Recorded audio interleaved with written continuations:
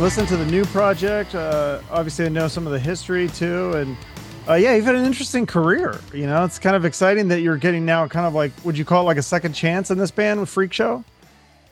Yeah, I guess judges. What do you say? The judges will accept that one. Yeah, the second chance. Yeah, it's long overdue. It's a long overdue chance, actually. Being so overlooked in the business for so long. Everybody says you deserve it, so I'm going to go with that.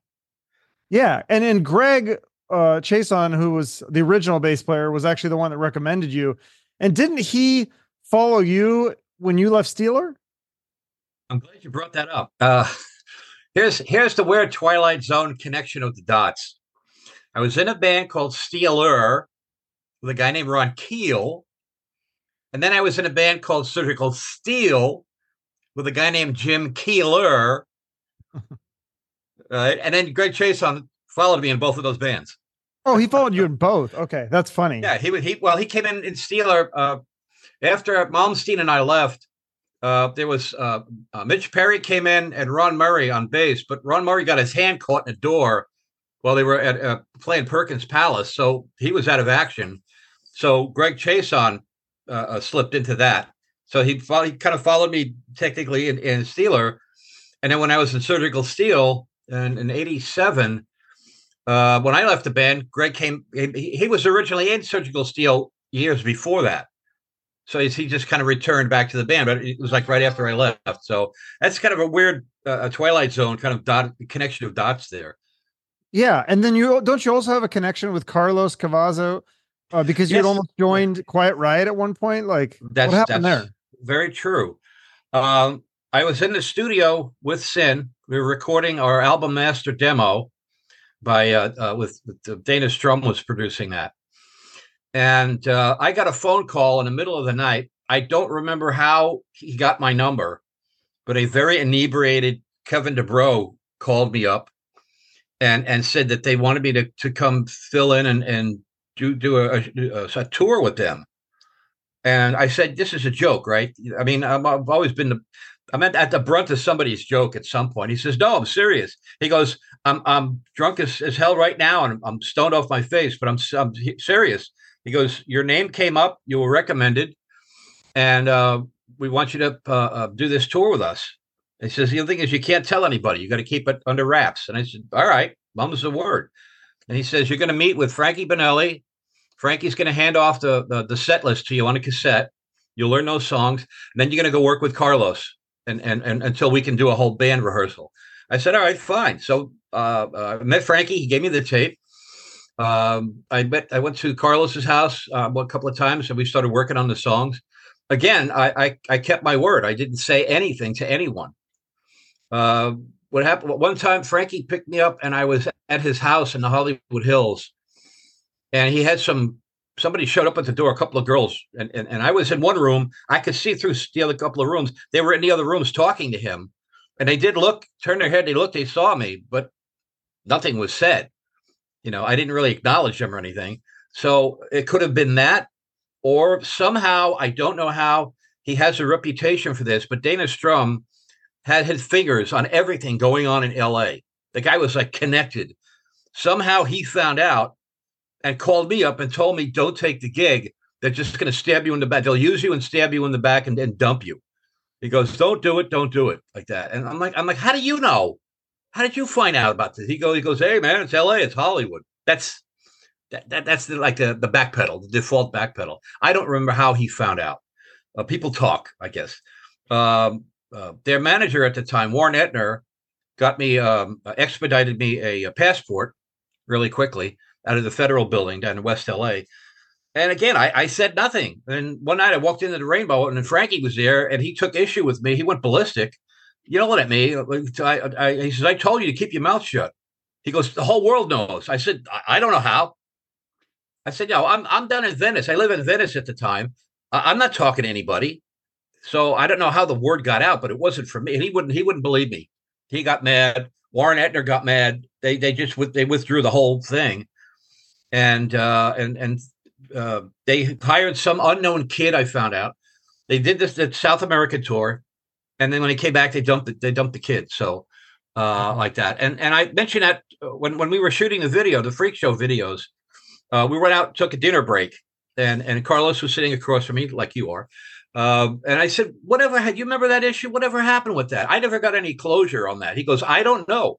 He goes, "I didn't hear anything about any of the details about it. I just said, you were in and then you were out, and I really don't remember anything about it." So that was that. But Carlos So, and I had a little bit oh, of already worked together briefly in the past, and I knew Stet when he first got to L.A. Stet and I, well, I was working at a moving company called Starving Students. They had huge van lines, and we would move people from apartments and houses. And Stet came in with another guy, long haired rock and roll guy, and that's how we met, and we became friends. We went out on the trucks and we were working together. We were moving people, their furniture and whatnot, and that's how we first bonded, and we have been friends ever since. So that's kind of how Seth and I connected, and then Carlos and I connected. Here we are, multi decades later, and Greg. What happened was there was somebody posted in Facebook that Steel Panther had played or were taping a segment with America's Got Talent. Right. So I got in on that discussion thread. I don't remember whose thread it was. And I said, I should be in a band like that. I don't know why I'm not in a band like Steel Panther. And everybody went, yeah, you're right. And somehow Greg Chason saw that post, and he tagged Ronnie's name. And Ronnie and I know so many say of the same people in this industry, yet we've never met. He's worked with a lot of big stars and a lot of people in the industry. He's an excellent songwriter. He's got a reputation for incredible songwriting, and yet we never met. Things like that happen all the time in the business. So Greg put me in touch with Ronnie. He contacted Ronnie because he had just finished recording the Freak Show album with them. And he says, but I can't commit to the band. He was in Atomic Kings at the time. He just left that band, but he's got his guitar store, music store in Phoenix, a Bizarre Guitar. He's settled there in Phoenix, family and whatnot. And he says, I can't commit to the album. I have too many other commitments. So the conversation I was told, Ronnie says, well, who can you refer anybody, recommend someone? And he says, Rick Fox. So first thing out of my mind goes, Rick is the guy you're looking for. He's a good bass player. This music has his name all over it. He's the guy and plus he'll promote the hell out of you. Rick's like always promoting something. So he hooked me up with Ronnie. And Ronnie, I talked over the phone and we discussed some things. And he talked to Stet. He said Stet gave the thumbs up. He talked to Carlos. Carlos says, yeah. He goes, I'll work with Rick. Yeah, definitely. So I got the vote of confidence from everybody. And he says, you got the gig. You're in the band. And I hadn't even played with them yet. This is just on reputation alone and good recommendations like that. And Greg and I have become closer friends over the years. We were not that close in the 80s. And I think Greg will admit he's kind of a cynical guy. He much like myself, he doesn't tolerate people's drama and BS like that, and he'll call it right on the spot. And sometimes you tend to rub people the wrong way in the business by doing that because you don't tolerate their drama. So Greg and I have over time I've talked on the internet about my bass influences, and I mentioned Humble Pie and Grand Funk Railroad and Uriah Heep. Bands with really solid bass players, melodic, solid bass players. Even though I'm kind of known as being a metal guy and I played Steeler and play hard rock and heavy metal, a lot of people don't know my roots. And when Greg saw that, he talked to me. He says, I got the same. I didn't know you were into these same bands. I said, yeah, this is the era, in the 70s, from 60s to the 70s. This was a lot of what I was listening to and my influences were. And Greg goes, well, I have the same influences. So we had that in common.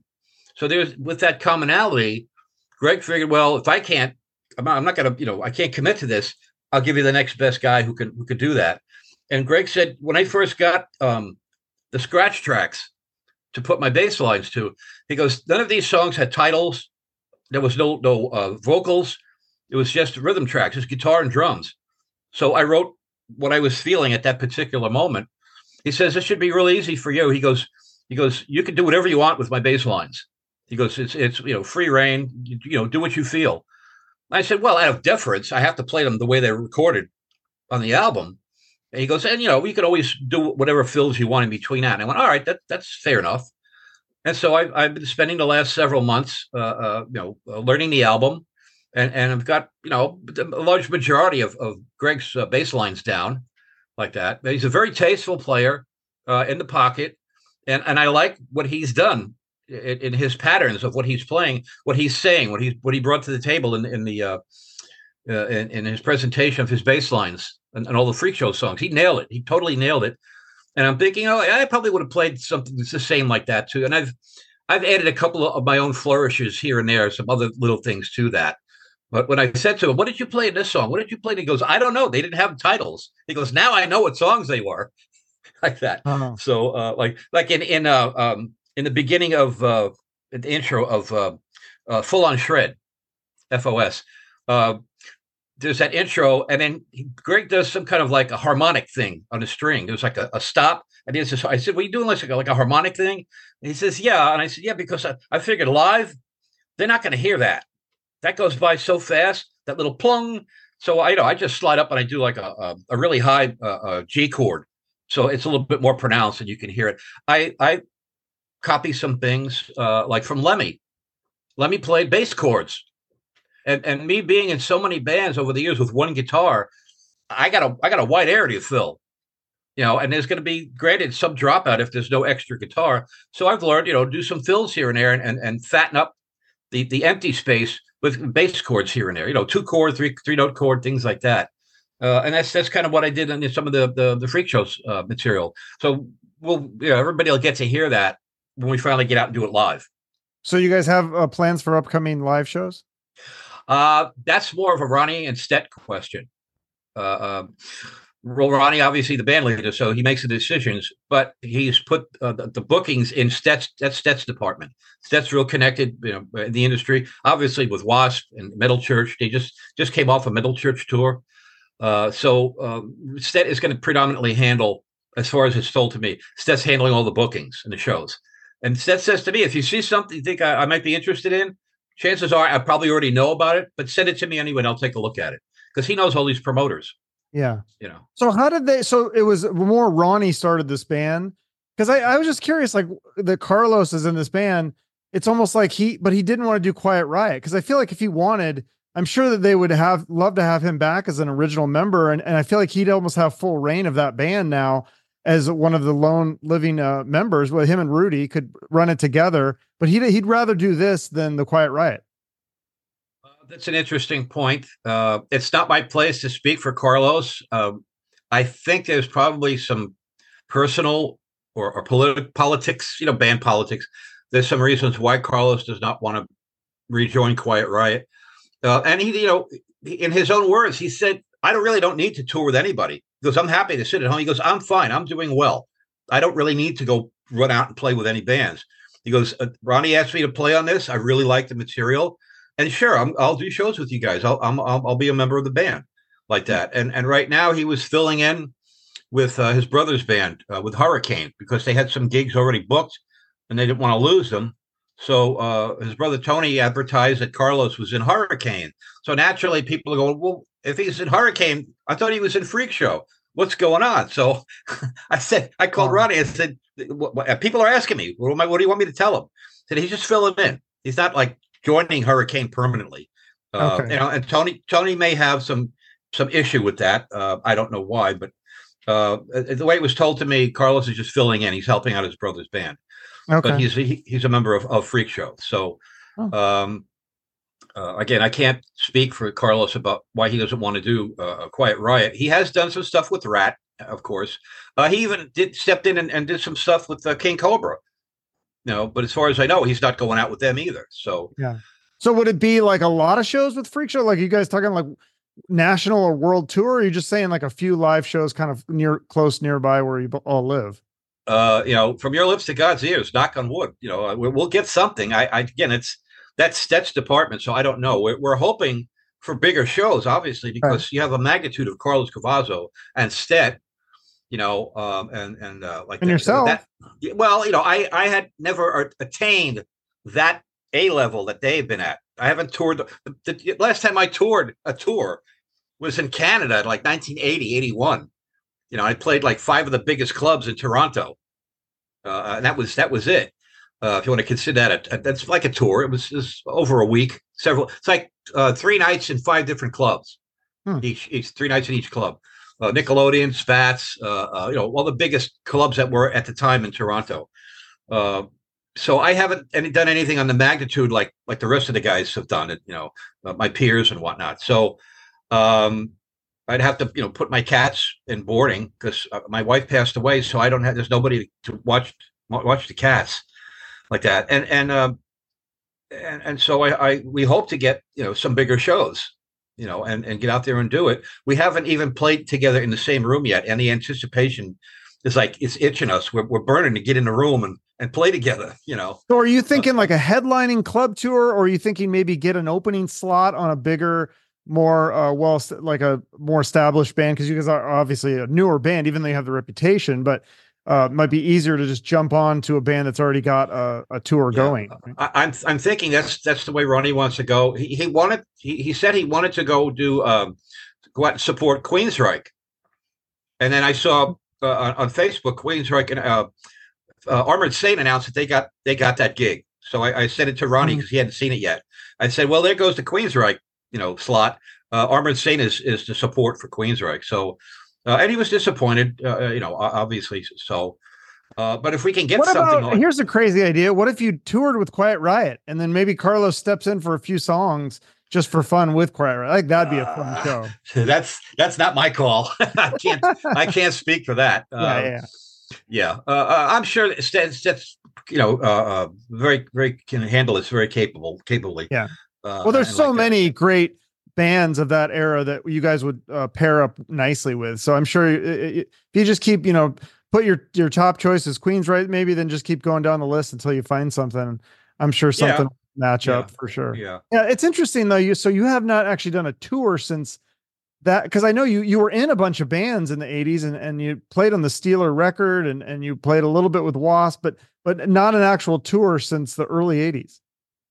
That's true. And looking back, I retrospectively, it looks like most of the bands, except from the bands that I formed, most of the other bands that I joined, I was replacing somebody else. They were letting go of somebody. They wanted me in I guess I bring something to the table that was missing with them, whether it's in my style on stage, whatever I bring by way of experience to the bands. But I kept joining all of these bands that I was replacing their bass players. And unfortunately, it looked great at the time, and they wound up becoming sinking ships. So after Sin broke up, my last lineup of Sin, and that imploded, I got an offer to audition for Burn. Burn was formerly Hellion, minus Anne Boleyn. And so I knew those, and Dana produced their demo as well. So just as a formality, I said, do I really need to audition? You guys know what I can do. Jesus, everybody's heard the Steeler album. They said, well, just as a formality. So I learned 5 songs. I went in, and I not to just play the songs. I didn't just stand there.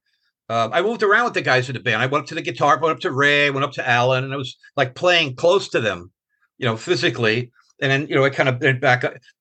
I don't just stand still. I'm not one of those guys that stand still. I feel the music. It moves through me. I interpret it physically, and that's what I do. And they dug that. And they said they left a decision over who was going to be the bass slot in Burn with their drummer, Sean. And they called me up and they said, well, Sean decided and they want this other guy. I said, all right, fine. A few days later, they called me back and they said, well, come to find out, the guy that Sean said okay to, he doesn't own any gear. He doesn't have a way to get around. He's got no amps, no basses, no nothing. He just kind of borrowed it, stepped in, did the gig. And so you came in second. I'm sorry to say, but would you reconsider joining us? Because we really liked playing with you. I said, and not to be difficult or anything. I seriously, the way my head was at the time, still trying to wrap my head around the disillusion, dissolving of Sin. I said to Alan, let me think about it like that. and not egotistical or anything. I said, seriously, let me just think about this. Let me process this. And a day or two went by. Alan called me up again. He goes, well, have you decided? Have you decided? I went, okay. So, and I had seen Byrne play. They sounded like almost a little like Dio, because their singer at the time, Richard Perico, he was like a Ronnie Jr. Kind of resembled him a little. He had a lot of similar delivery as Ronnie did. So I said, okay. So I joined Byrne. I played with them for several months. We were rehearsing at Mates in North Hollywood, and they were managed by Niji. Went Ronnie's management company, Niji. Him, Ronnie, and Wendy. But the guy that managed us directly, his name was Kurt Lorraine. So he was on the staff below Wendy, and Wendy at the time was managing Rough Cut. And Ronnie really wanted, the way it was told to me, Ronnie wanted a more push behind Byrne and less push at that time behind Rough Cut. This is just what I'm being told. And so that's kind of where it was at. And then they fired the singer. They fired Richard Perico. So I approached, what's his name? The original singer from Anthrax. Neil Turbin. Yeah, I think I had that in my notes. Yeah, and then he turned it down, though. Right? Yeah, Neil turned it down. And we were friends at the time. We're not now, but we were friends at the time. And so he said he wants to do his own thing, because I had already jammed with Neil. That's why his name came to my mind. He had the voice that was capable of singing Byrne's material. And he said, no, I want to do my own thing. I went, all right, fine. So I was, at the time, I was friends with the road manager for Loudness. They had just released their Lightning Strikes album. It was doing really well. And it was going to be their first headline tour of the U.S. with Poison and Cinderella flip-flopping each city over who's going to open and who's going to do the middle slot, like that. And I was friends with Scotty Ross, who was Poison's tour manager at the time. Like, I got to ride with them on the bus and whatnot. Well, you got to ride on the bus with Poison? Yeah. Oh, there's got to be a story there. That sounds amazing. They say, come on. Yeah. Scotty goes, come on, get on the bus, ride with us, like that. And I knew the guys in Poison. When Steeler moved out of the Steeler mansion, the roach-infested place where we were living, Poison moved in. And I was at one of their after parties at their house up in the Hollywood Hills. And that's how I bonded with Bobby Dahl. He says, yeah, we moved into there. Brett's like, yeah, we moved in there. And Bobby goes, I had the nicest room. It had like a bunk bed, like you would see in a railroad coach, and curtains and a carpet. It was decorated really nice. I said, that was my room. It was right next to the rehearsal room. So Bobby goes, yeah, I got the best room in the band, in the facility, like that. So that's kind of how we became friends, like that. And then and so Poison and Cinderella were kind of, and I had tour laminates from Loudness, so I could go wherever I wanted with them. So I went to see them in Bakersfield. I went to see them here. I went to see them. I went out to Phoenix. I don't remember how I got there, but I went to see them in Phoenix. And I was walking around at the concert hall, and I met this guy who's a local promoter, Brad Laughlin. I talked to him for a few minutes, and he saw that I gave him an extra laminate. So I said, don't drift. All right. I'm responsible for these passes. And so we were walking around, and he introduced me to Jim Keeler, then of Surgical Steel. And he said, this is, Rick Fox, blah, blah, blah. He goes, oh yeah. He goes, you played on the Steeler album. I said, yeah, that's me. He goes, yeah, you played with Malmsteen. I said, yeah, I did. Like that. First bassist on U.S. soil to go toe to toe with Malmsteen on a daily basis and survive.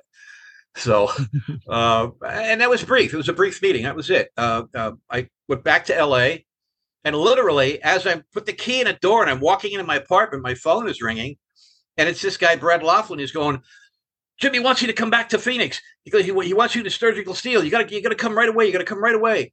I said, easy, lighten up, Francis. Let me see what this is about first. I don't even know you guys. I don't know anything about. So I made some phone calls. I said, what's the story? Who is Surgical Steel? I hadn't seen them in that movie yet that they were in, Thunder Rally, whatever it was. And somebody said, yeah, if you like Judas Priest, you'll like Surgical Steel. He sounds just like Judas Priest. Oh, okay. So I called up Keeler, and they flew me out back to Phoenix. I brought my bass. I said, when is the audition?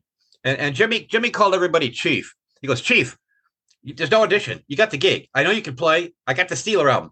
Here's the tape. Here's the songs. Learn these. We're recording an album next week. That's how it was presented to me. I was like, wow. So I stayed at Keeler's house. I was woodshedding, learning the songs, and he brought in another drummer because what happened is Jimmy had sacked the whole lineup of the original lineup of Surgical Steel. He fired everybody, and he wanted to start over. And Surgical Steel was like next to Icon. They were like the next big fish in a little pond in Phoenix. So, Surgical Steel was had that kind of reputation there. I, of course, knew nothing about Phoenix or any of this. So I was a fish out of water in Phoenix. And I started learning the songs. He brings in a drummer. We're rehearsing in a garage. And I can't lock in with this guy. It's just, this is a problem.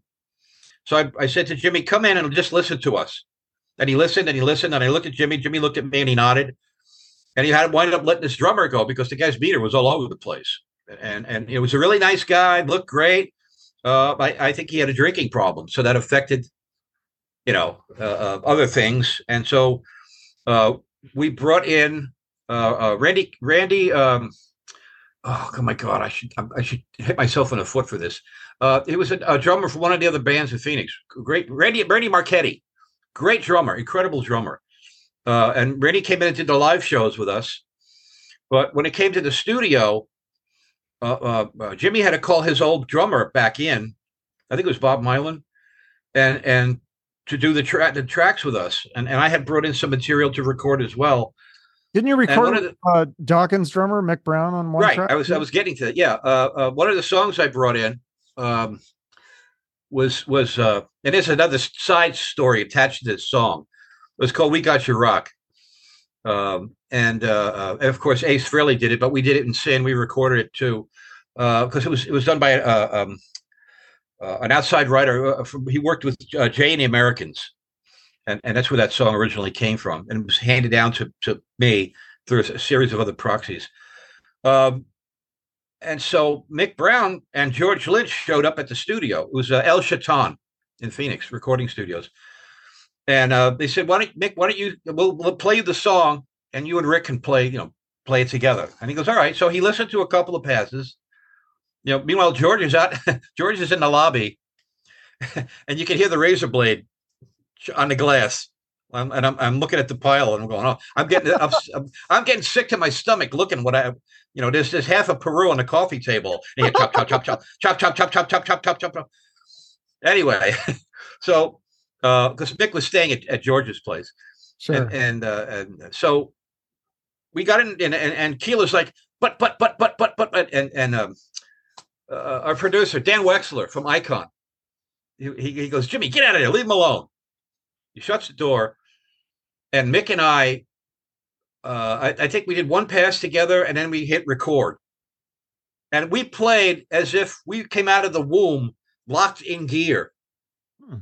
It just locked. I locked in with Mick immediately. And then when we were done, he looks at me, he goes, I don't know why people talk about you that you're not that good. He goes, you're just as good as Jeff Pilson? Oh my God. Yes, Pilson. Thank you. He goes, you're just as good as Jeff. And I said, wow, that's a high compliment. Thank you. And I'm friends with Pilson. We've been friends, for many years like that. And so I took that as a very high compliment, from and Mick Brown. I mean, if he's calling it, it must be true.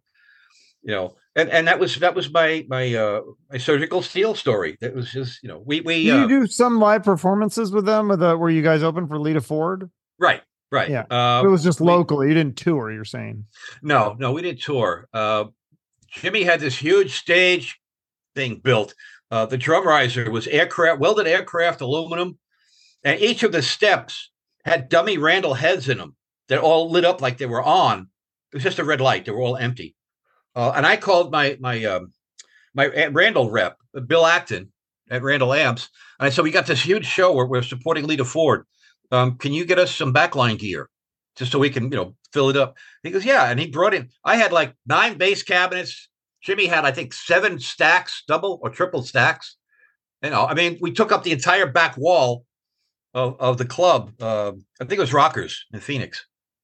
So we're sound checking. We got there early in the afternoon. We're sound checking, and I see a shadow behind me in coming in through the doorway, and I turn around, and it's Lita Ford standing there, and her jaw was on the floor, just silent. She stood there, and she's looking up, she's panning up, and she's looking at all the wall of amps, the drum riser, the other wall of amps, and she's like, "Holy shit!"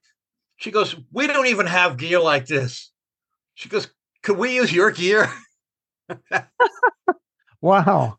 When the headliner's asking the support, "Can we use your gear?" Like that. So That's interesting. that's And that was really like funny. that was a year or two or an album or two into her career. Like she was doing very well at the time. Yeah. She Well, what was. didn't you also have a connection with Motley Crue? Like you literally lived next door to Nikki Sixx and Tommy Lee when they were in that crappy apartment, the one that they showed in the dirt. Yeah, 1140 North Clark Street. That was a pretty infamous apartment building. The guys from DeMalls lived in there. They had the apartment facing the pool. There was a bunch of rocker chicks that lived in there. What happened was after I received my walking papers from W.A.S.P, I literally had no place to go.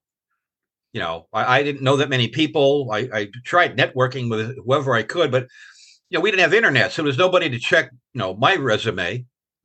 I could just tell them, I worked with Thor. I know the guys in Kiss. That didn't really get me much. So, one of the girls that I became friends with that lived in one of those apartments, she was one of the escorts that worked under Heidi Fleiss and Madame Alex. She ran an escort company. She had girls in all different parts of L.A. This girl whose apartment it was, Roxy, she felt bad about what happened with me with W.A.S.P. So she says, "You know what? Come and stay at our place until you get on your feet," which is my introduction to what they call the couch tour. So she gave me a roof over my head, a place to sleep and eat. She had a huge 2-bedroom apartment. And when the girls would come back in with their money, they're looking for places to hide their cash. So I became like this. It was like Jerry Lewis as a houseboy, I vacuum the carpets, I do the dishes, I do the cleaning. I wasn't just slouching. And the girls would come back. "Well, I need to hide my money. I need to hide my money." So I found all these little cubby places in the apartment, peel up the carpet here behind the couch, put something over there, and I would hide their money for them. And we're talking, these girls would come back with wads of money. They were escorting like rich Arabs. They were arm candy essentially for as escorts. And then they'd come back later, go, "Where's my money? I need my money." And I go back to the spot, and then here's your money, like that.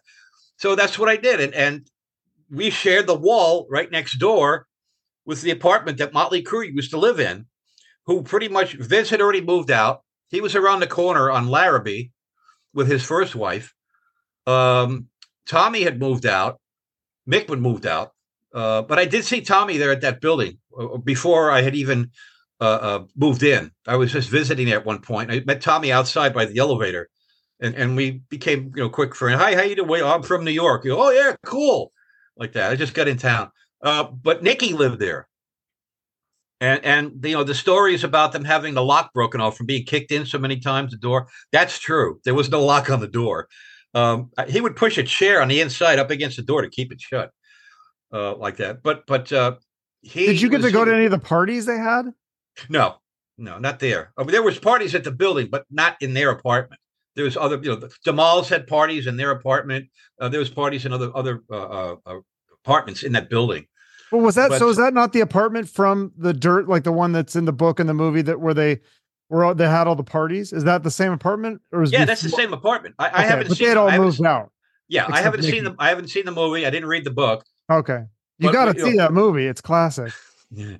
So Nikki was not doing too well financially yet, and he was running an extension tap from Roxy's apartment. There was an extension line running around the back patio and into the sliding door on his side and plug, so he'd have electricity. See, he didn't even have electricity. No. Wow. And I walked in at one point, and he's sitting on the floor with a blanket on him. And there's like guitar picks on the floor and crumpled pieces of paper. It was like, it didn't look like it wasn't cleaned like that. But one day Roxy goes, "I need something from Nikki. Can you go knock on the door? I need to talk to him." I said, "Sure." So I go over next door and I'm knocking on the door and I hear him inside going, yeah. I said, it's Rick from next door. I said, Roxy wants to talk to you. He goes, come on in, dude. So I go to push the door and, there's a chair behind, push the door.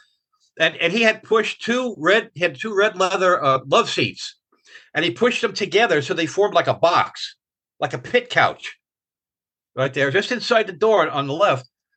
And he had come out of that. And we were talking. He was getting dressed or something. He said, yeah, Roxy wants to talk to you about something. And I seen a blanket move. And I looked over and I seen blonde hair just poking out over the top of the blanket. And then I said, oh, I'm sorry. I didn't want to interrupt. You got company. And I see the blanket start to come down like this. And I see the eyes and the blonde hair. And I knew immediately just from the eyes who it was. And she pulled it. I saw her face. I went, Lita? She goes, hey, dude. Wow. And I said, he was, dating, stooping Lita Ford at the time. And I said, I don't know if you remember me. I said, you when you were in the Runaways, you guys played CBGBs. She goes, yeah. I said, that's where we first met. After the show, me and Michael Monroe from the band Harlow. I said, we were talking, you and Jackie. She goes, that's where I know you from. She goes, she remembered, because I looked like Punky Meadows.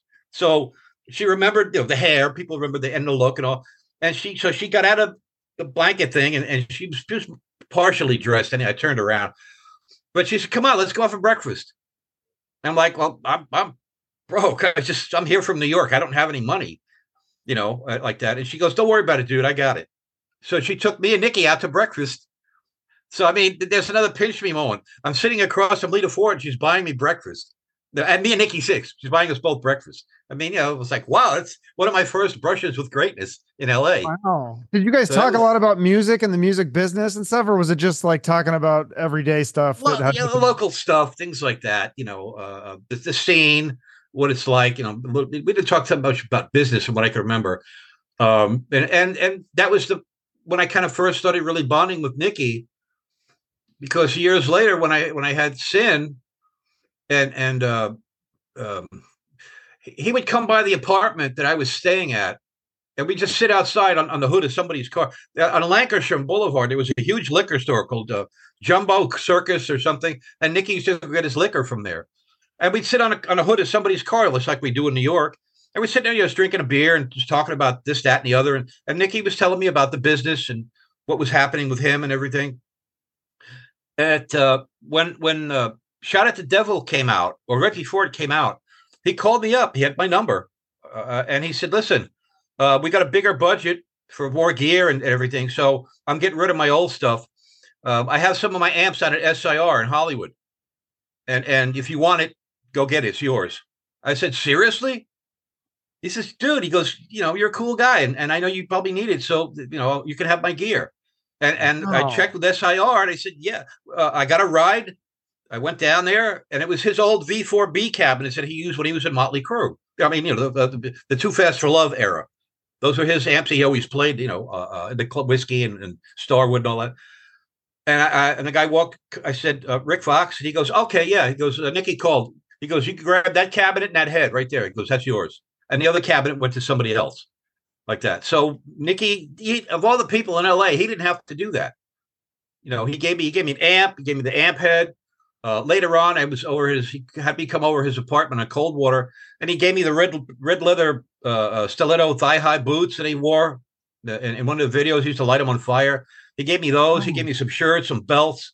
Do you still have all that stuff? I have the boots. I still have the boots. They're not red leather anymore. I was an extra in one of the movies I was in, and it was a club scene with like a B&D S&M club. Everybody was wearing black. So I wrapped the boots in black gaffer's tape. And then when I went to peel the tape off, it started to take the leather with it. I went, I just painted myself into a corner. It says Nicky Sixx in the boots. He wrote on them in pen. But, if you peel it carefully, you can see it's still red leather under the tape. But, yeah, I still have them. They're here like that. But I haven't talked to Nicky in years. Yeah, that's really cool. So why do you think when you look back on your career, because, I mean, you were in W.A.S.P for a little bit. You made the Steeler album, Surgical Steel, all these other projects, Sin, like three versions of Sin, and some other things that you've done, Spiders and Snakes, and all this. Like, why do you think a guy like Nikki Six makes it so big, and you didn't? Because I mean, as even Mick Brown said, like you can play just as good as Jeff Pilson, so you had the chops, you had the look. I mean, it sounds like you had the networking, you had all these connections. What do you think happened? You know, let me put it this way. One of the first night that when I first got to LA and I was staying at Blackie's house, there was still a little bit of jet lag. We didn't just jump right into the audition process. So he took me out. We went to the Troubadour, and I walk and in the lobby, right there standing is Kevin DeBro. I recognized him because I had the Japanese copies of Quiet Riot back in my apartment in Jersey. Those two imports with Randy Rhodes and Rudy. Like that. So I went up. We started talking, and I said, "I'm Rick Fox. I just got in from New York, and I said I'm going to audition for Blackie's band." Blackie already had a reputation; everybody knew who he was. He was already damaged goods. But the thing that Kevin told me was, "Be careful." Just like the song "The Backstabbers" by the OJ's. He goes, "That's L.A. There's always somebody that wants your gig. Don't trust anyone. Don't believe anything that anyone tells you." He goes, "Because there'll always be somebody waiting right behind you for your gig. And if they can find a way to push you out of it, they will." That's LA. It's very competitive. It's very sandbox. It's like the Little Rascals sandbox drama. And I've run into that so many times over the years. Being from New York, I was kind of an outsider, so I didn't have that LA mentality. So I didn't tolerate the drama and the BS and any of the stuff that's affiliated with that. And I guess just out of necessity, I had to develop a little bit more of an assertive, not aggressive, but an assertive confidence of the personality. And some people find that threatening for some reason. They perceive a territorial threat or something if you're confident in yourself. And so people talk, people say things behind your back. Uh, I witnessed it myself. I was at the Troubadour one night, and one of the bigger local bands that went on to become huge to this day, watching another band on stage. And I'm standing there and I hear them all mocking this band on stage, cracking jokes at their expense. And this guy sucks and look what he's doing. And that guy's a joke. Excuse me. And then after the show, I knew the guys in the band that was on stage. We're up in the dressing room, and there's the same guys in that band going, "Hey, you were great. Oh, yeah, you guys kicked ass." And I saw it for myself firsthand. The BS, the drama, the backstabbing, the talking out of both sides of your mouth, like that. And I thought that's what this town is made of. And you have to grow a veneer, some kind of protective coating to not tolerate that. And if you're lucky enough to work yourself into a position, I don't want to say of authority, but if you're in a band that becomes like a headliner, it's either going to happen more or less. And there's always somebody that wants your gig. My guys in my band in Sin came to me, my second lineup, and said, "People are talking. They're trying to get us to leave, kick you out, or leave working with you and come play with them in their band." My guys at least had the professional courtesy to tell me that this was going on. So I knew it to be a fact like that. And it's just like Kevin DeBro said, people they'll manipulate whatever they can do to get you out of where you're at because they desire your position like that. And I get ribbed a lot about my the hairstyle I had. I looked like Punky Meadows at that. I'll be honest. I copied his hairstyle back in New York before I even came to L.A. And the hair cutter, the rock and roll hair cutter I went to, was getting Hurley Ree from Hair Pirates out by Pasadena. He was the guy who was cutting my hair. He knew how to do that cut, and they had the band picture on the wall. He says, "Rick, you've bought me a lot of business." And I said, "What did I do?" He goes, all these guys in the bands come in. He goes, they go right to your picture, and they point to you, and I go, "Cut my hair like that guy." So he says, "I've been cutting all of these guys' hair that in your hairstyle." And a lot of these are the same guys that are out talking crap about me, So this is the kind of what I had to go through. This is LA. It was another planet. In New York, we didn't have that kind of mentality. There was a little bit of competitiveness, but it was more larger a scope of a family. We were all in this together. In LA, it was every man for himself. So I kind of had to adapt to Interesting. that. You see, That's really interesting. and The two scenes were so different. well, I happened to be watching one of your interviews last night. I was up till 4:30 in the morning watching your interview with Don Dokken. Oh yeah, that's a good one. Yeah, it was great. I listened, watched the whole, and I think some of what I'm saying, Don validated by when he was talking about the LA scene and what people were like. So it was there. It was evident, and some guys just lay low. They're quiet. They know how to navigate and be happy friends with everybody. Say something nice and good about everybody, and they get gigs and they go from place to. Rudy Sarzo was a great bass player. He's I was friends gonna with say that's a great everybody. example. He's been in he's Whitesnake, Quiet Riot. I mean, he's been in so many different Blue projects. Oyster Cult, Queensryche, this band, Yeah. that band. He's one of those guys. He's a great diplomat, and he doesn't give off any type of a perceived threat, territorial or otherwise. He's very amiable, nice guy, soft spoken, and he does the talking with his playing. So he's Yeah, one of because those like, guys. yeah, it kind of reminds me too. I think you mentioned this in an interview. The Don Costa guy who joined W.A.S.P after you, he was kicked out of W.A.S.P and Ozzy for almost like overshadowing, right? Because he played his bass with a cheese grater or something like that. Or what did he Yeah, do? He had some stunt that like took out too much attention from the frontmen. he would upstage whatever bands he was in. Now to go back, Mark Kendall from the Great White had played with Don, with Yeah, Dante Fox before Was. yeah, And originally he said Donnie never moved. He just kind of stood there. He was a really good bass player, but there was no charisma on stage. And he's like, move, move, get out of the shell, move a little bit more. And Donnie came out of his shell, but he became this wild man on stage. And I don't remember where the idea came from the cheese grater. And of course, this is the days before AIDS and HIV and all that stuff. And he would scrape his knuckles on the cheese grater, and he'd hold it out, and the girls would lick the blood off his knuckles. Yeah, I mean that's like, yikes. yeah, yikes, exactly. But this is everybody was looking for the next angle to shock the audience. I mean, when Blackie was in Sister, he was eating bronco worms on stage. And I said, what's a bronco worm? He said, they're like real big earthworms. They're really, really long. They're about as thick as your finger. And when you touch them, they wriggle, they move around. So he had a black box on the drum wires and it said bait written on it. And he would come out with it, and the band would be playing, and he'd pull one out of the box and hold it up. The whole audience could see this worm wriggling around, and he'd open his mouth and he'd swallow it right down his throat. And that would shock people because who the hell Yeah. eats worms? So is some of this calculated? Because I heard you talking about the manager from WAS, this guy, what was his name, Mike Solon or something like that, that he had books like from Goebbels and all these Nazis about how No, to no, use no, no. propaganda and stuff. No. That's a little bit mixed up. Okay. The guy that was managing them when I came in, his name was Mike Forney. Okay. Who Not was not the to guy be that had confused. the Nazi books? That was Blackie.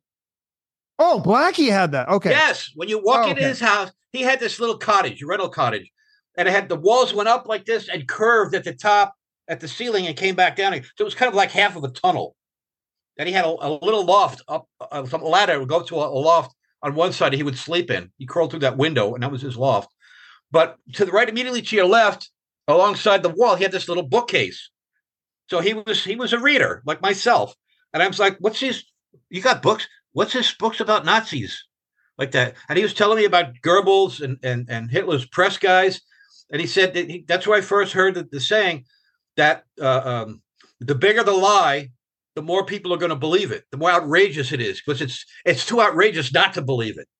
And Hmm. that's what they were using to promote Hitler back at the time. So he was taking this mindset of being so outrageous, it was just too absolutely off the wall to not believe it.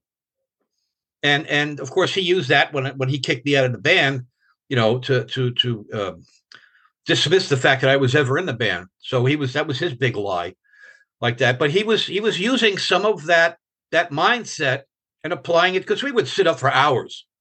He's on one end of the room, sitting on the other, and we talk for hours about this stuff. And he was from New York, I'm from New York, so there was a little bit of commonality on that. And he was a nice guy, like that. And like I said, he would a certain time of the month, he would say, close all the windows, close all the blinds, like nobody lives here. Don't answer the door, nothing. And what he would do back then is before the utility companies got hip to it, you used to be able to screw off the glass bezel off the electric meter because they didn't have a collar on them then, and he would set the numbers back to what it was the previous month. I said, where did you learn that from? He goes, one of the books in my shelf. It's called Steal This Book. It was by Abbie Hoffman, who was a counterculture hippie guy. And he said this is what he used to do. He would unscrew that, put the numbers back, and put the glass bezel back on.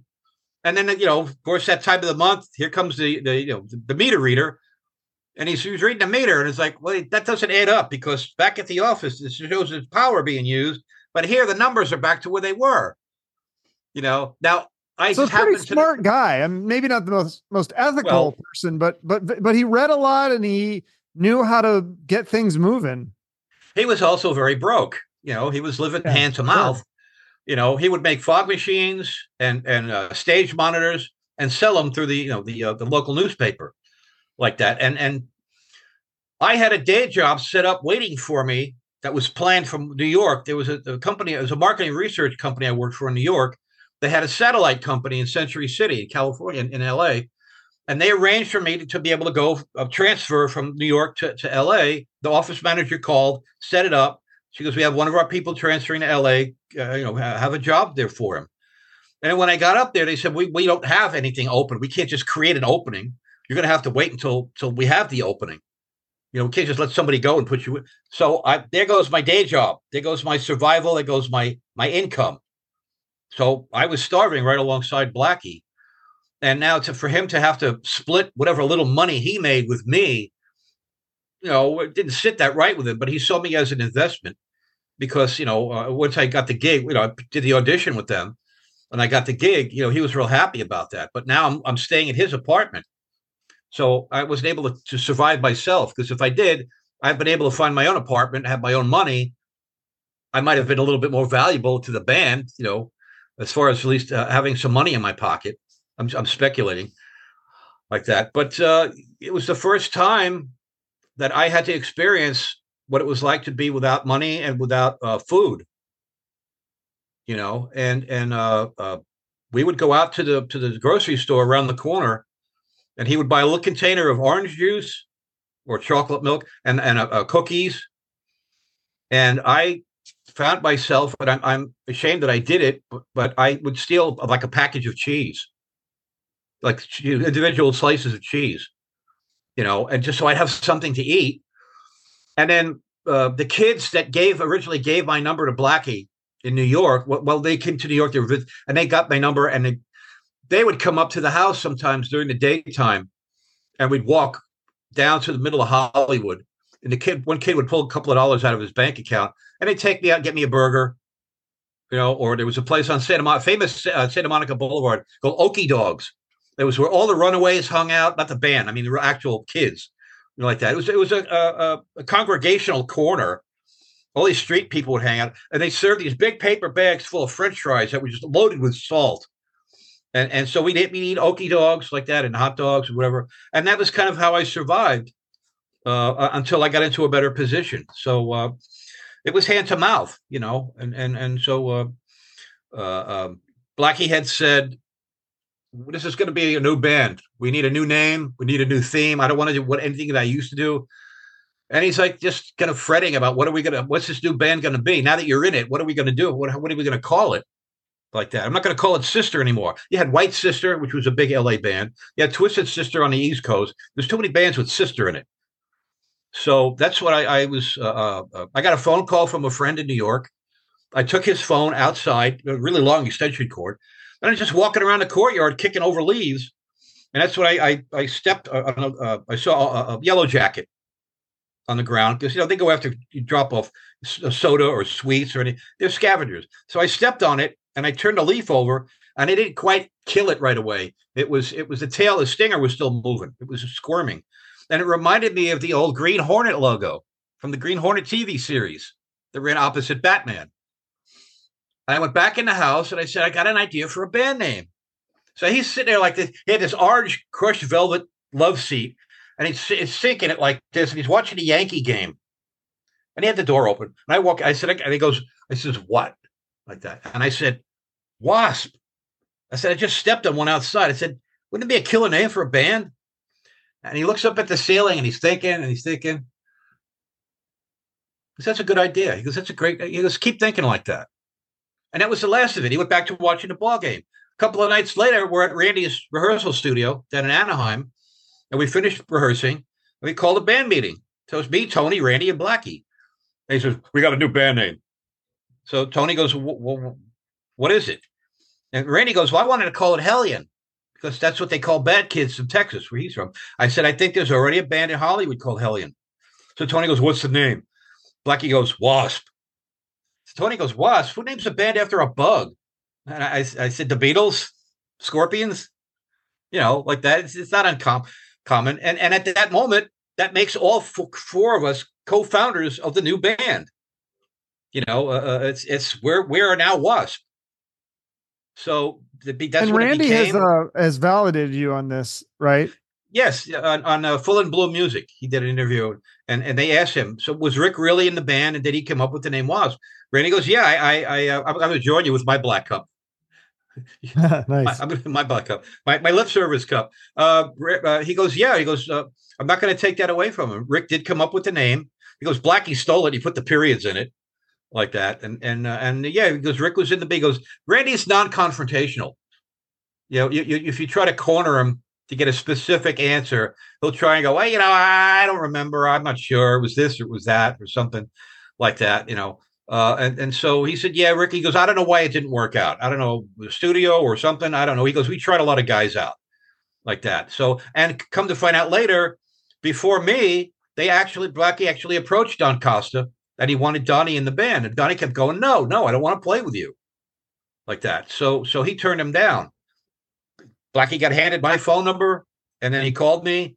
We talked. They flew me out to L.A. You invoked the name earlier, Mike Solon. Mike Solon was a friend of Blackie's. He was the guy that drove us to rehearsal all the time. Oh, okay. He was sorry. Yeah, because Blackie's car wasn't working. It needed some work, and he'd have the money to get it fixed.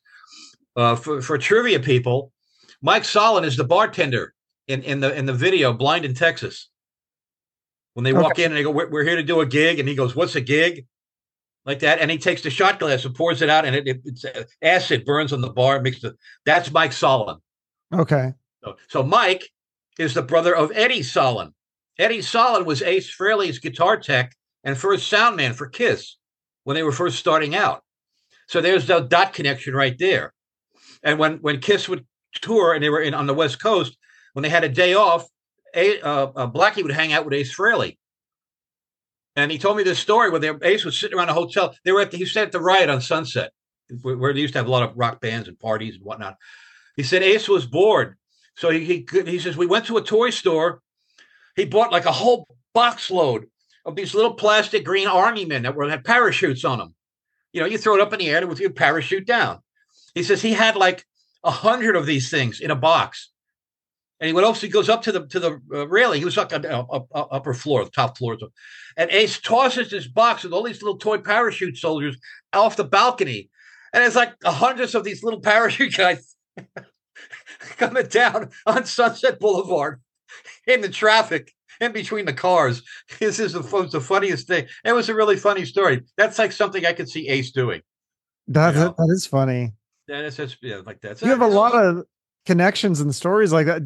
Because you also tried out for Rat and the Greg Leon Invasion, who Greg Leon, if people who don't know, was in a band with Tommy Lee. He was not he says he was not in Motley Crue ever, but he was in a band with Tommy Lee, and they were trying to form something, and it didn't work out. But you tried out for his new band and Stephen and Rat. Well, and here's another tie-in to your interview with Don. Greg was the original guitar player in Dokken.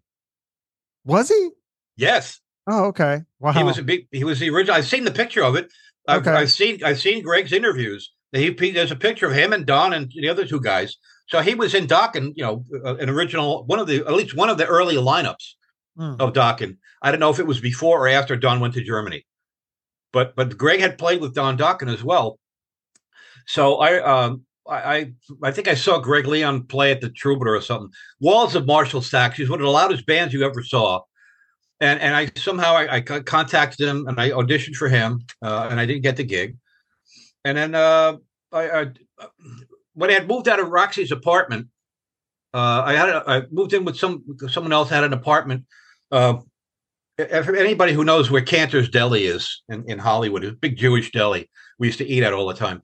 I lived right around the corner from there at this apartment on the first floor. And in order to network, to meet musicians, we'd have like rock and roll barbecues out on the sidewalk because our apartment just walked, we were first floor right there. And so we had this bar, and we would go around the clubs and we would invite all these guys from these bands to come hang out with us. We'd have rock and hot dogs and hamburgers and whatnot. And this way I got to meet various guys in bands and network and talk to them and say, well, I was in W.A.S.P. I worked with Thor and Kiss and blah, blah, blah, blah. And the guys from Rat showed Steve Piercy was there. I forget who else, a couple of the other guys. And we couldn't get the charcoal to ignite. And I threw like half a can of the fluid on it, and it nuked. It made like a big nuclear cloud. Flame went all the way up in the sky. Everybody backed up and went, "Oh, this guy's nuts!" Were these these weren't the backyard barbecues that the Guns N' Roses guys used to hang out at? This is way long before that. Okay, before that. Okay, way long before that. We're talking. This is 1982, summer of '82. Okay, like that. So Stephen invited me to come audition for Rat. And we were in his grandmother's garage in Culver City. Blotzer was on drums. Robin was there. Robin Crosby. I think Warren was in the band at the time. And they had given me a cassette tape of the songs, but there was no lyrics on it. There was no singing. It was just like a demo without the vocals. And I still have it to this day. And I learned the songs as best as I could, and I was playing. And Blotzer and I were not hitting it off really well. I was playing an Ibanez Destroyer bass. Looks like an Explorer, one of the original Carina Wood basses. And I had put these little silver prism stars on the fret markers. And Blotzer was like, he just decided to pick on me about that. And he goes, "Hey, man, those disco stars, they gotta go. All right, that's just lame. That's corny, man. And besides," he goes, "I like a bass player that plays with his fingers. I go play with the fingers. Feel." I said, "Look, here's my New York coming out." I said, "I don't tell you what kind of sticks to use. I don't tell you how to use your sticks. I don't tell you what kind of drum heads to use. I play with a pick." At that point, I play with a pick. He goes, "Well, real bass players play with their fingers." I said, "Oh, like Paul McCartney, Gene Simmons, Tom Hamilton." Well, Tom plays with both his fingers and pick. I started Pete Way, pick and fingers. I said, there's great guys that use picks too. It depends on the feel, the attack of the song.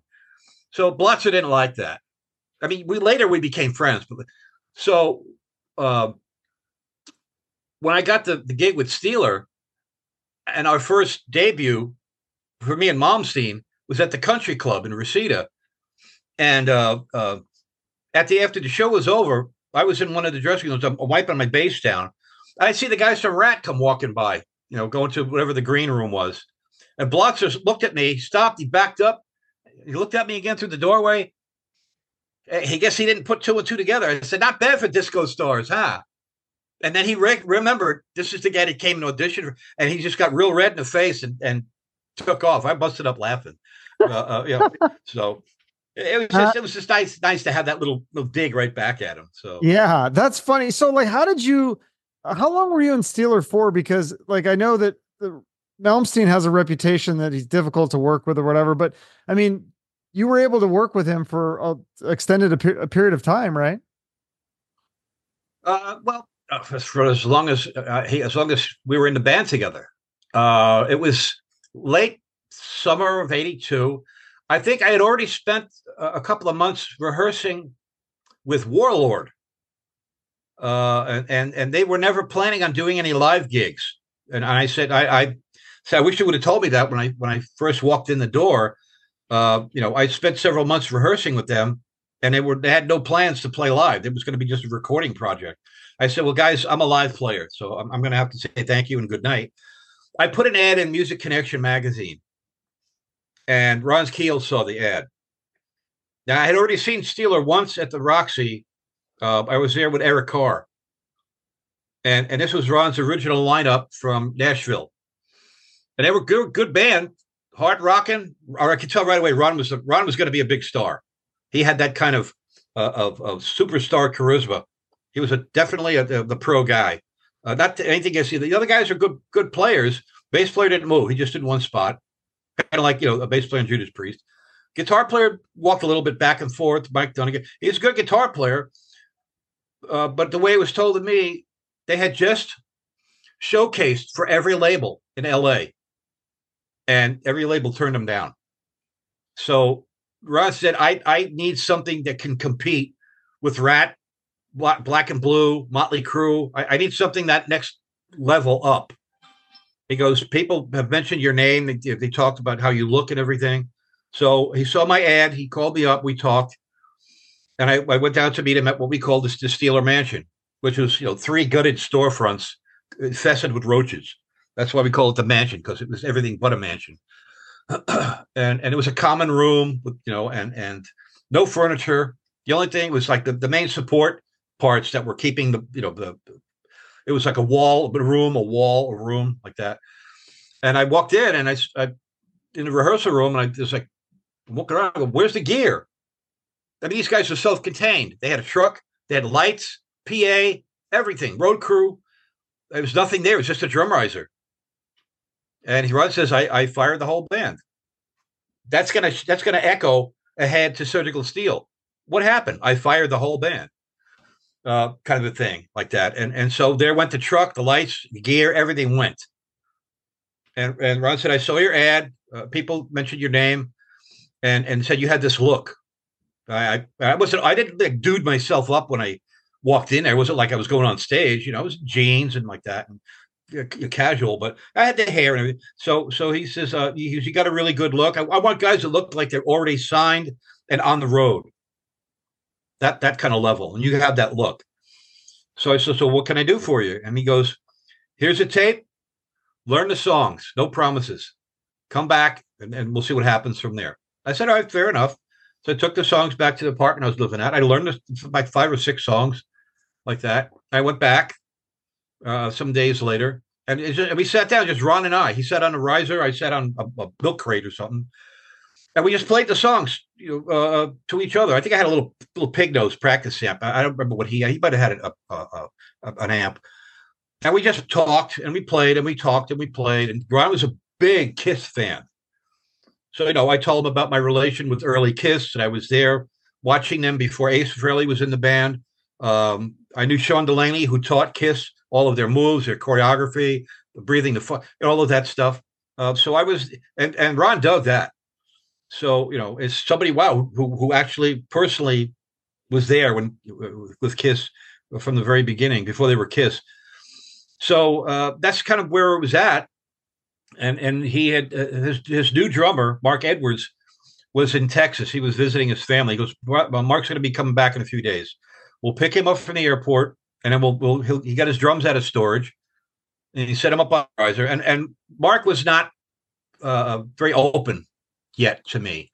He was pretty much just to himself. He was quiet, and I get that, because if you're too friendly with somebody and it doesn't work out, you don't want the bad feelings or anything like that. So I got that too. So Mark was a man of few words, and he was like a younger version of Tommy Aldridge. Had the same kind of haircut, and playing in gym shorts like Tommy does. That. So he set up his drums, and we started to play the songs, and it sounded good. It felt good. There were some things that Mark worked up with me on, to which I'm indebted to him. He taught me the value of listening to what the drummer is saying, and when to anticipate what the drummer is going to say and how he's going to say it. And here's the meter. Here's the head. I had just come from playing 6 nights a week, 4 sets a night from Jersey, months before that. I wasn't really, I didn't really have a meter problem, but it was not something that was on the top of my priority list. I was playing, we played everything from Joe Jackson to Judas Priest, the Doors, the Who, Zeppelin. So I was just playing what was on records. So now I'm still playing somebody else's material, but I'm playing with the guys that are actually like in the writing of it, like that. So Mark and I worked really tight. We worked out a lot of little accents and kicks and stops and things like that. Cute things between the bass and the drums as a rhythm section. So we got really tight. I like to say we're so tight you couldn't slip a piece of paper in between us. We're so in the pocket you wouldn't even know your change was gone, like that. And then so we got really tight. Ron was already in touch with Mike Varney, and said, we called him up and he said, we're ready. We need a guitar player from hell. Little did I know that was going to prove itself as a prophecy, because that's exactly what we got, as a guitar player from hell. We did a three-way conversation with Malmsteen in Sweden and Varney and us. We were in LA. Varney was up in the Bay Area. And Malmsteen sounded like real gung-ho. Yeah, I want to come out there. I want to play with your band, and come to America. We're going to rock and like that. And we heard his tape. We were sitting there like, wow. The only thing we could compare that to at that time was Eddie Van Halen. It was like Sure. maybe Warren DeMartini and George Lynch were kind of all in that school. The sweeping arpeggios, the hammer-ons, and all that stuff. So we made the arrangement, and Malmsteen flew to America. We went to LAX to pick him up. And it seemed like the guy we talked to on the phone was not the same guy that came down the ramp off the plane. I mean, this hair swaying and the Vikings here, and all the occult jewelry and stuff. I mean, don't make no mistake. I used to wear that stuff too, but I think Malmsteen was like really into it, like a shock value thing or something. He was 19, he was a kid like that. I was the oldest guy in Steeler. I was 27, like that, and so. Malmsteen walks into it was the shock value. He thought he was going to walk into a nice house. Everybody was living comfortably like that, And he walked in and he saw this gutted building with roaches everywhere. And it was definitely a culture shock from what he was expecting when coming from Sweden. Different living style there. So we started to get to work, and we started working. Going over the songs. At one point, we stopped playing, and Ingrid says to Ron, "Hey man, is there something you could do to make these songs a little bit more interesting? Because they're really quite fucking boring." And it was that moment, that quiet anxiety moment in the room. It's just the air got really heavy, is the way I interpret it. And I looked up at Mark on the drum riser, and he looked down at me, and he just shook his head, and he looked up at the ceiling, rolled his eyes. And I'm thinking, did new guy just say what I thought he said? He just insulted the boss's songs. He told Ron to his face, your songs are fucking boring. And Ron did the quickest, if you know about in the acting business, what a slow burn is. Ben Turpin used to do it. They used to do it a lot in The Little Rascals when an adult would get really mad, and his face would get real red. That Ron did the fastest slow burn I ever saw. And he just stood there like stunned. And he goes, all right, cool, all right. And the next day we started auditioning other guitar players. In front of him, right? Like right in front of his face? Right. Malmsteen was staying with us. He was in one of the further rooms away. Like he was in the kitchen area where the waterbed was and more of the roaches. And he had to hear us audition with another guy and another guy and another guy and another guy, and nobody was hitting it. Nobody was getting close to the mark like that. And finally, when the last guy left, Ingrid comes back out. He goes, all right, I'll play the game. Let's just do this like that. And we settled down and we got to work. And that was I got the official word that I was in Steeler on my birthday in 1982. It was December 28th, 1982. We're at the Rainbow. Ron said, congratulations, you're in the band. You're the new bass player. I said, okay, great. So that was the three. Ingrid didn't come in until, I want to say, February. Almost a year to the day when I first arrived. He came in February of 83. So I had already been with Steeler for a couple of months, already working with them. Ingrid came in. And once we settled down and got past the monkey bars and the schoolyard stuff, we got really, really, really, the four of us, incredibly tight like that. And when we weren't playing Steeler stuff, I would jam with Ingve on like Scorpion songs and Deep Purple songs because he loved Richie Blackmore. He loved Uli Roth. So I knew that stuff from playing in Jersey. So we played, Deep Purple and Scorpion songs like that. And when he wasn't wearing the guitar, which wasn't very often, he seemed okay. He was like, like a kid at a toy store. We'd go out to the beach, we'd go out to here, we'd go out to eat, and he was a regular person. But when that guitar came on, he was like, Mozart. He was he wanted to call all the shots on how the music was arranged, like that. And so we found out within that month that our first show was going to be March 11th. It was like almost around the corner. So we really knuckled down, got to business, and they didn't have stage clothes. I had stage clothes. I had some stuff sent out from my dad, sent me out some of my stuff from New York. So I gave him spandex shirts to wear, spandex pants, and some jewelry. And, here's a leather jacket. Here's this. Here's that. So I had extra gear that like Nikki shared with me later on. I shared with them, like that, in that spirit. And so, the first show was like everybody was like, "Oh my God, where are these guys? Who?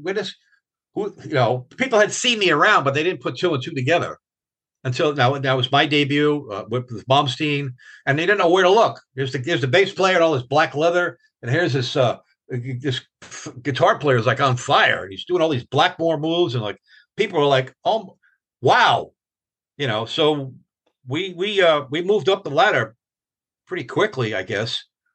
And then we played with Vandenberg, the Roxy. We supported Quiet Riot at Perkins Palace right as Mental Health hit #1 in Billboard. So it was an incredible moment. We were lucky. We got the openings or the support slot for Quiet Riot at Perkins Palace. It was several times beyond capacity. It was like a sweaty gymnasium just to walk into the theater like that. And we did well. We did really well, received really well. I already knew Frankie and Rudy and Kevin, and as an opener, it's like this unwritten. You don't always mingle with the headliner. You don't go by their dressing room, kind of a thing. As me downstairs, I walked over to their dressing room and I said hi to Frankie and hi to Rudy and hi to Kevin, and they're shaking my hand. Ron's like, "What are you doing? Don't go down there. They're the headliner. You're just supposed to talk to them." And they all turn around and like, "We're friends. We know each other. It's okay. Relax. Lighten up, Francis." Like that. And so, so they were congratulating me. It's nice. You finally hit it. You're this band, one of the biggest cornerstone metal bands of LA. So it was a great feeling. We were doing really well, and until Malmsteen decided to leave. And looking back, it was inevitable. We were the jumping off point for him. Yeah. We were his sandwich board. So to speak, people who don't know what that is, back in the 20s and 30s, you'd have a guy walking around back and forth in front of a restaurant, and he'd have his wooden board on the front and back. We'd talk what we have for what we're eating today, what's on the menu, a sandwich board like that. And so that was, Momsen used us as his calling card once he was in America, and he was starting to already look around, and he talked to Phil Moog, he talked from UFO. He apparently got the gig with Alcatraz. Like that, Yeah. and so that was it. After our last show together, the next day he was already gone. We were supposed to have a band meeting. It was just me and Mark there. Ron wasn't there. Malmsteen wasn't there. Mark says Ron's dissolving the lineup. He's starting over, like that. I said, "What did I do?" He goes, "Nothing." He goes, "We're just starting over." So I said, "Are you still in the band?" He goes, "Yeah." Oh, all right. and No, that's what I was at a Steeler. That's what I decided to put another lineup with Sin together. Yeah. Well, I mean, then you had some other projects that didn't pan out, but you had some other really cool experiences. I don't think I've heard you talk about this, but I saw this on your Wikipedia that you played with Sam Kinison, the comedian, because he had that song, "The Wild Thing." You performed that live. Yeah. What happened was, this is now I'm going to say 1988. Yeah. I got it right. Kenny Rubin, who was he was a mainstay at the Rainbow. He had he was like a manager for a lot of artists and stuff, and he handled all of the advertising accounts for the Rainbow and the Roxy for all the billboards. And he got all those. He had the arrange to have whatever the artwork was on all of those billboards, amongst other things. Kenny was a real mover and shaker in the industry, in business, and he managed Randy Hansen, who was the Hendrix guitar impression guy. from Randy was out of Seattle, and he calls me up one day, and he says, "Do you want to play with Sam Kinison?" I'm like, "Yeah." How did you swing that? He goes, "Well, Randy, when he's not doing his own Hendrix show, he's Sam's guitar player, and Sam's main guitar player. So he says, get down to the China Club like right away. This is like a Sunday afternoon. So I got to ride down to the China Club. I had met Sam indirectly after something like Motley Crue show or this show, and everybody's like all coked up and partying and whatnot. So I don't know if Sam readily recognized, but like that. But he was really nice. Hey, what are you doing, buddy? Hey, look, come on, I got in, put the guys like that. We're gonna play, yeah. And he said, you want to play the early show or the late show? And I said, I'll play the late show. He goes, all right, great. So they played an early set. And there was an intermission. We rolled downstairs in the green room, the bar.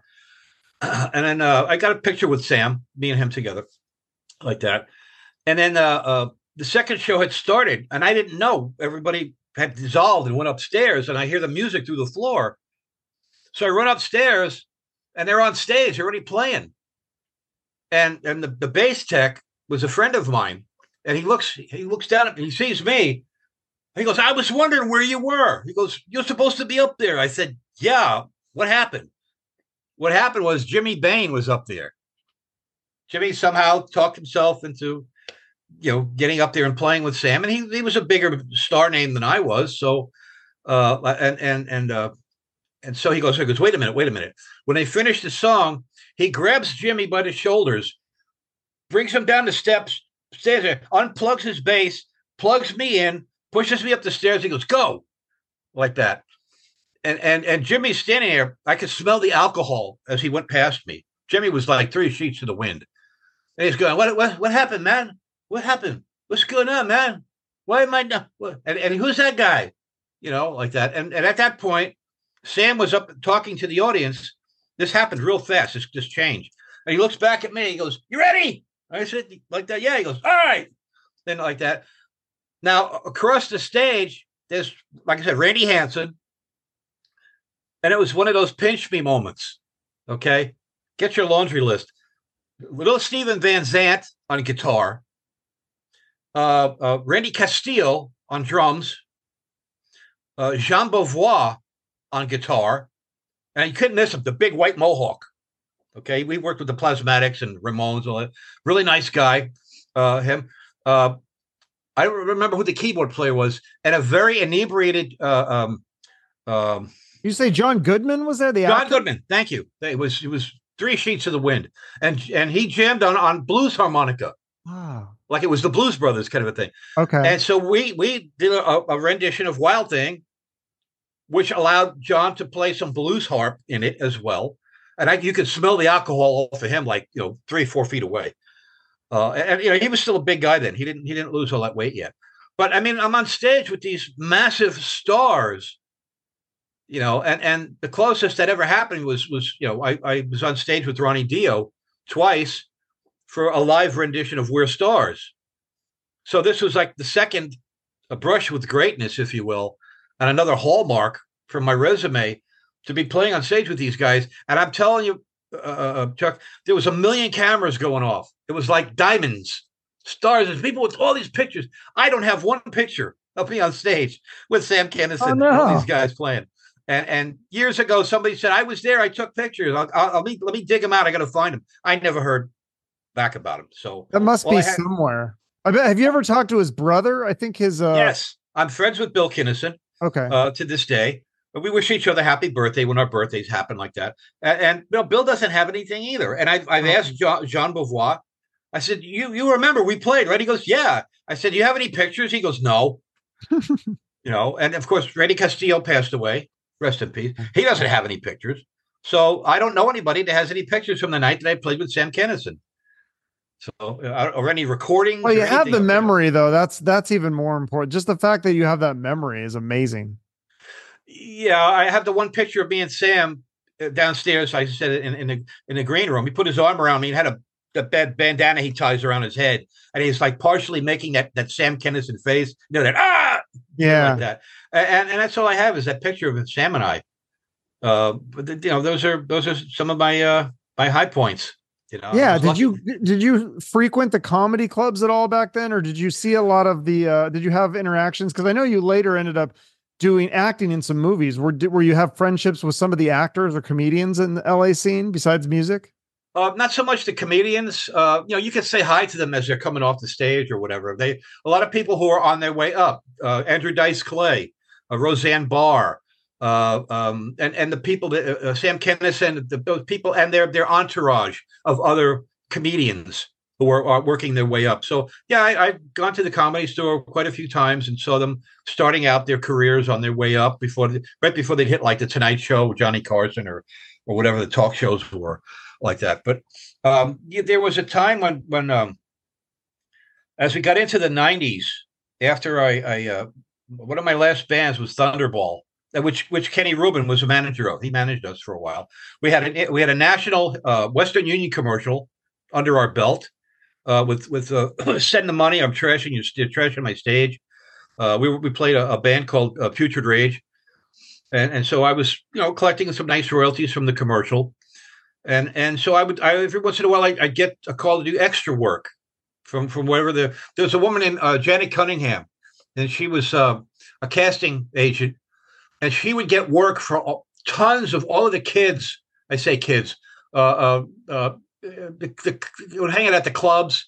We're living hand to mouth, and she'd get all everybody extra work. So we'd get to eat for a while and things like that, and a couple of bucks in your pocket and whatnot. So it was background, and for a lot of movies. Fast forward, I worked with Sidney Poitier on that personally. There was a movie with Rob Lowe and James Spader. I was in that. In a movie with Danny Trejo and C. Thomas Howell called Dilemma, yeah, right? Dilemma. That at that point, I was working in the film industry, like behind the camera. Okay. And I started out as a production assistant and graduated really quick to assistant prop master. So anything an actor touches is considered a prop. And if he goes over to the wall and touches a map on the wall, now that's a prop because he touched it. Anything like that, incidental props. And so I learned really quick about what it's like to be a prop guy in films. And that first film I worked was Dilemma, with because the woman who was putting the crew together, we all had pagers at the time, and she paged me, and she was like hysterical. I need this. All right, and I met them at their production office, and Danny Trejo was in it. C. Thomas Howell, Sophia Sheena, who was in The Crow. A lot of faces you would recognize like that, and so I was doing some props and stuff. And I met the guy who was doing the armor, was the guy who handles all the weapons, Bill Davis. And so we were kind of like, he was a ex-military guy. My interest in all things military had come up to speed. So we would talk about military things and guns and ammo and things like that. And his assistant was an actual United States Marine, Marine Corps Marine. And he would work with Bill whenever he was not, on duty or whatever like that, but he couldn't always be there. So Bill says, I need a guy I could call all the time. You want to work with me? And I said, yeah, sure. So, whenever Bill would get a call for a film, he'd call me and we'd go and he was a prop master. I was the assistant prop master.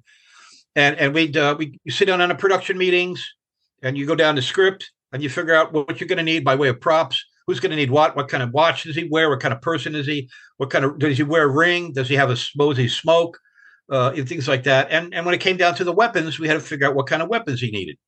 So, Bill had a lot of weapons that were adapted to fire blanks, which we did a lot of like that. And so I was working in the film industry with the props and the weapons and things like that. I worked on a TV series, Air America, with Lorenzo Lamas for their whole first season. And it was weapons heavy, weapons intensive. I mean, it was AKs, M4s, AR-15s, of course, a lot of pistols, handguns, things like that. Same thing with C. Thomas Howell and Danny Trejo. There's a lot of heavy gun activity in that. I got a bit part in one of the scenes. There was a shootout with a felon, and the director says, "You want to be one of the SWAT guys? I'm short. You want to be so we don't have to hire extra guys." like that from casting. So he said, yeah, go over to wardrobe. So I dressed up in a SWAT outfit, and there's a quick clip of me coming around a building like that, and I fired.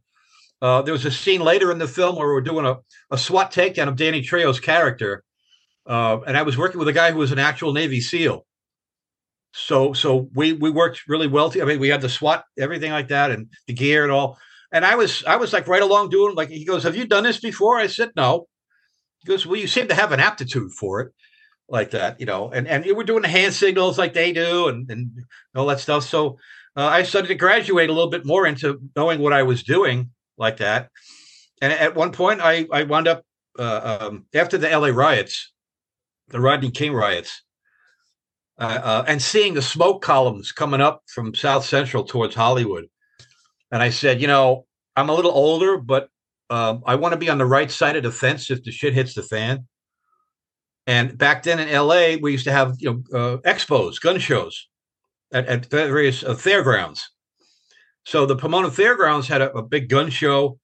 And I went there, and the California State Military Reserve had a big display, and they were recruiting. And the Marines were there. They had their armored vehicles, and it was the military vehicle collectors. They were all in like this one area. It was all military village. And I was talking to the top sergeant. I said, I heard some rumor that, you have civilians. It's not like joining the army active, but you have civilians. And if they're on duty, if they have long hair, they can put it like under a wig. Is that true? He goes, I heard something about that. He goes, let me look into that. I said, if you could do that for me and I don't have to cut my hair, I'll wear it under a wig. I'll join. He says, and he called me back a couple days later. He goes, we can get you that special dispensation. As long as you look, high and tight, a short hair, not touching your collar while you're on duty, you can do that. We'll do that. I said, all right, fine. I'm in. And that was 1995. I joined the California State Military Reserve, and you swear to the Military Code of Justice and all the articles. You wear the uniform. It's not active duty, so you don't get a DD 214 like an active military guy would. But we did parade ground stuff. I was in a electronics communications unit like that. So we did a lot of radio traffic communications between stations, things like that, opening a net, closing the net, stuff like that. I got attaboy commendations from my superiors for sticking to the book and doing it like that. And we go out and we do field exercises and set up the radio. I went out to the gun shows. I bought military camo nets. I bought spreaders. Everything's out of pocket. I put my TA-50 together, which was all of your own personal gear, your uniform, your name tags, insignias, your backpack, everything you need as a soldier. I put all of that together. Only thing is we were not allowed to use firearms at that time. They do now, but they didn't at that time. And I was like a gung-ho guy. I was the first guy of all the recruits in my unit to put together that whole kit. And so they brought me in as a corporal, instead of a recruit or as a private. Like if you have something more of value to bring in, they'll bring you in at a little bit of a higher rank. So I was brought in as a corporal, which is an NCO, non-commissioned officer, like that. And I was a gung-ho guy. I was doing everything right, like that, and so on and so forth. And I was in them from 95 to 2000, because you could leave whenever you wanted. I was about to go for my sergeant stripe up to Camp Roberts up in the Bay Area, but that would mean that I'd have to forego working in the film industry, because if you're not available, again, somebody else will take your job. Good luck getting back in. Right. And that was my livelihood. That was my bread and butter. So I couldn't take that week or two off to go up to Camp Roberts for my stripe. And I said, I put in my resignation. I said, guys, I can't infringe on my lifestyle, right, like that. And so they understood, and I left like that. And so I people ask me, are you a veteran?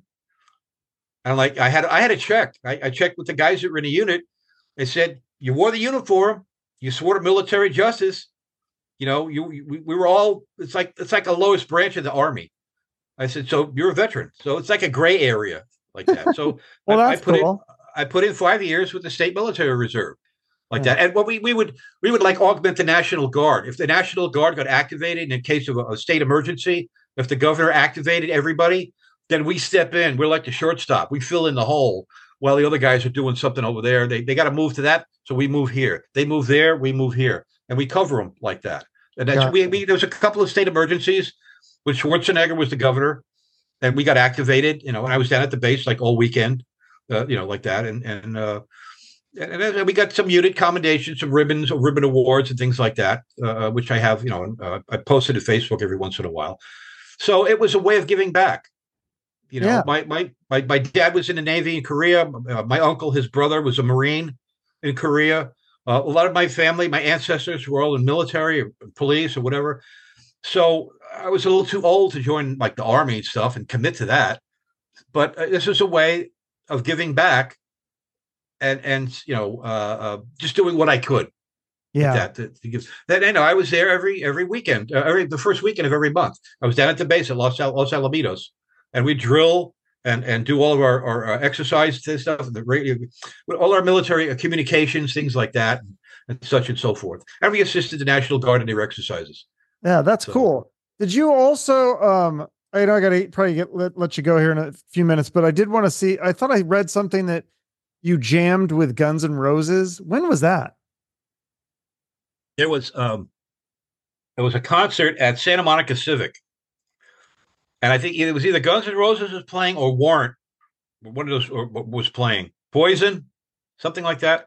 And there was a bunch of us rockers, hanging out on the side, by the backstage area, and we all got brought up on stage, and we did a rendition of Cheap Trick. We did "Baby Likes to Rock," like that, and I was rocking out with Poison guys, and I remember Duff at that point he was wearing a flannel shirt around his waist like a kilt, which he did many times after that. So like that, and we were all like rubbing shoulders with each other up on stage, things like that, and so that was another like nice little high point, because I was popular. I was on the scene a lot, and we said, let's get Rick up here, like that. So the backstabbing thing wasn't always prevalent, because a lot of these guys, we were all friends, we got along with them, and they knew me from Steeler, like that. So I did have a reputation as far as like a pro guy, like that. It was just difficult getting into various gigs. I was almost an Angel at several different points during my career, and it was very close. Right before I joined Steeler, Greg Giuffria asked me, "Do you want to join Angel?" And he said Rudy Sarzo was filling in. And it was like that fork in the road. Do I join the band of my dreams, get to play with Punky, or do I stay with Steeler?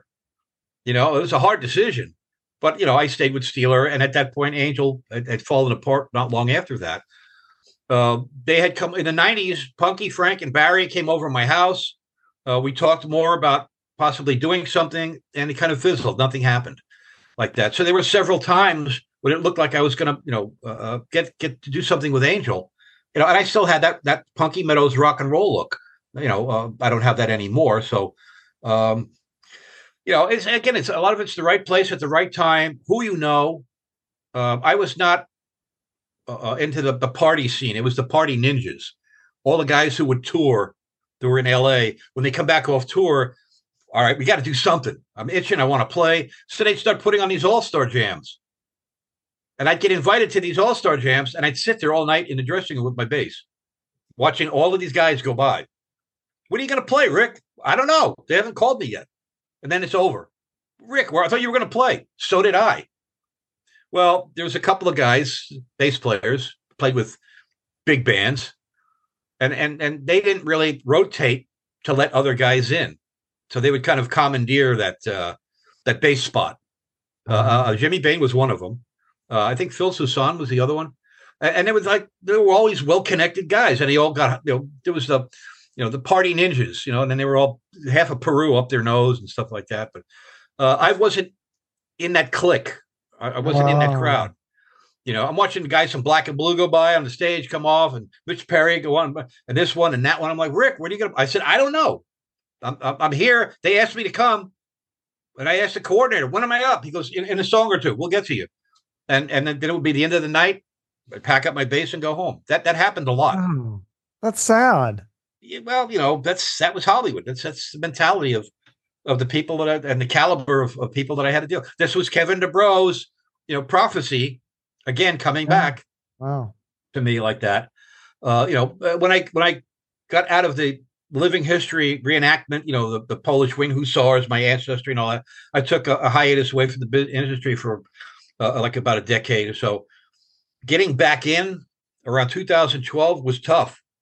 It was like get the wagons and make a circle. Don't let him back in. That's kind of how it felt. And my wife would see this, and she's like, "Why are these people treating you like this?" I said, "I don't know. It was hard getting back in. There's a couple of bands here and there that would let me get up and jam with them. That was my calling card.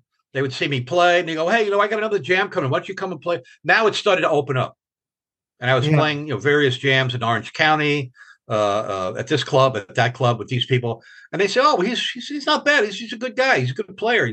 I get along with everybody. I compliment everybody. I praise everybody, and I just put the good and the positive out there. And if you can make a positive difference in the lives of others, you won. You've already won at the Super Bowl before you've even walked on the field. I love it. It's a great mentality. That's what I've been doing. And you have the second chance now with Freakshow. I hope this thing blows up. I hope it takes off. I hope you guys play the Monsters of Rock cruise. You get a good opening slot on a tour and all sorts of great stuff to come for you. I'll do my part and share as much as I can. Well, from your lips to God's ears, I thank you. I hope that that comes to fruition, and it'll be great. When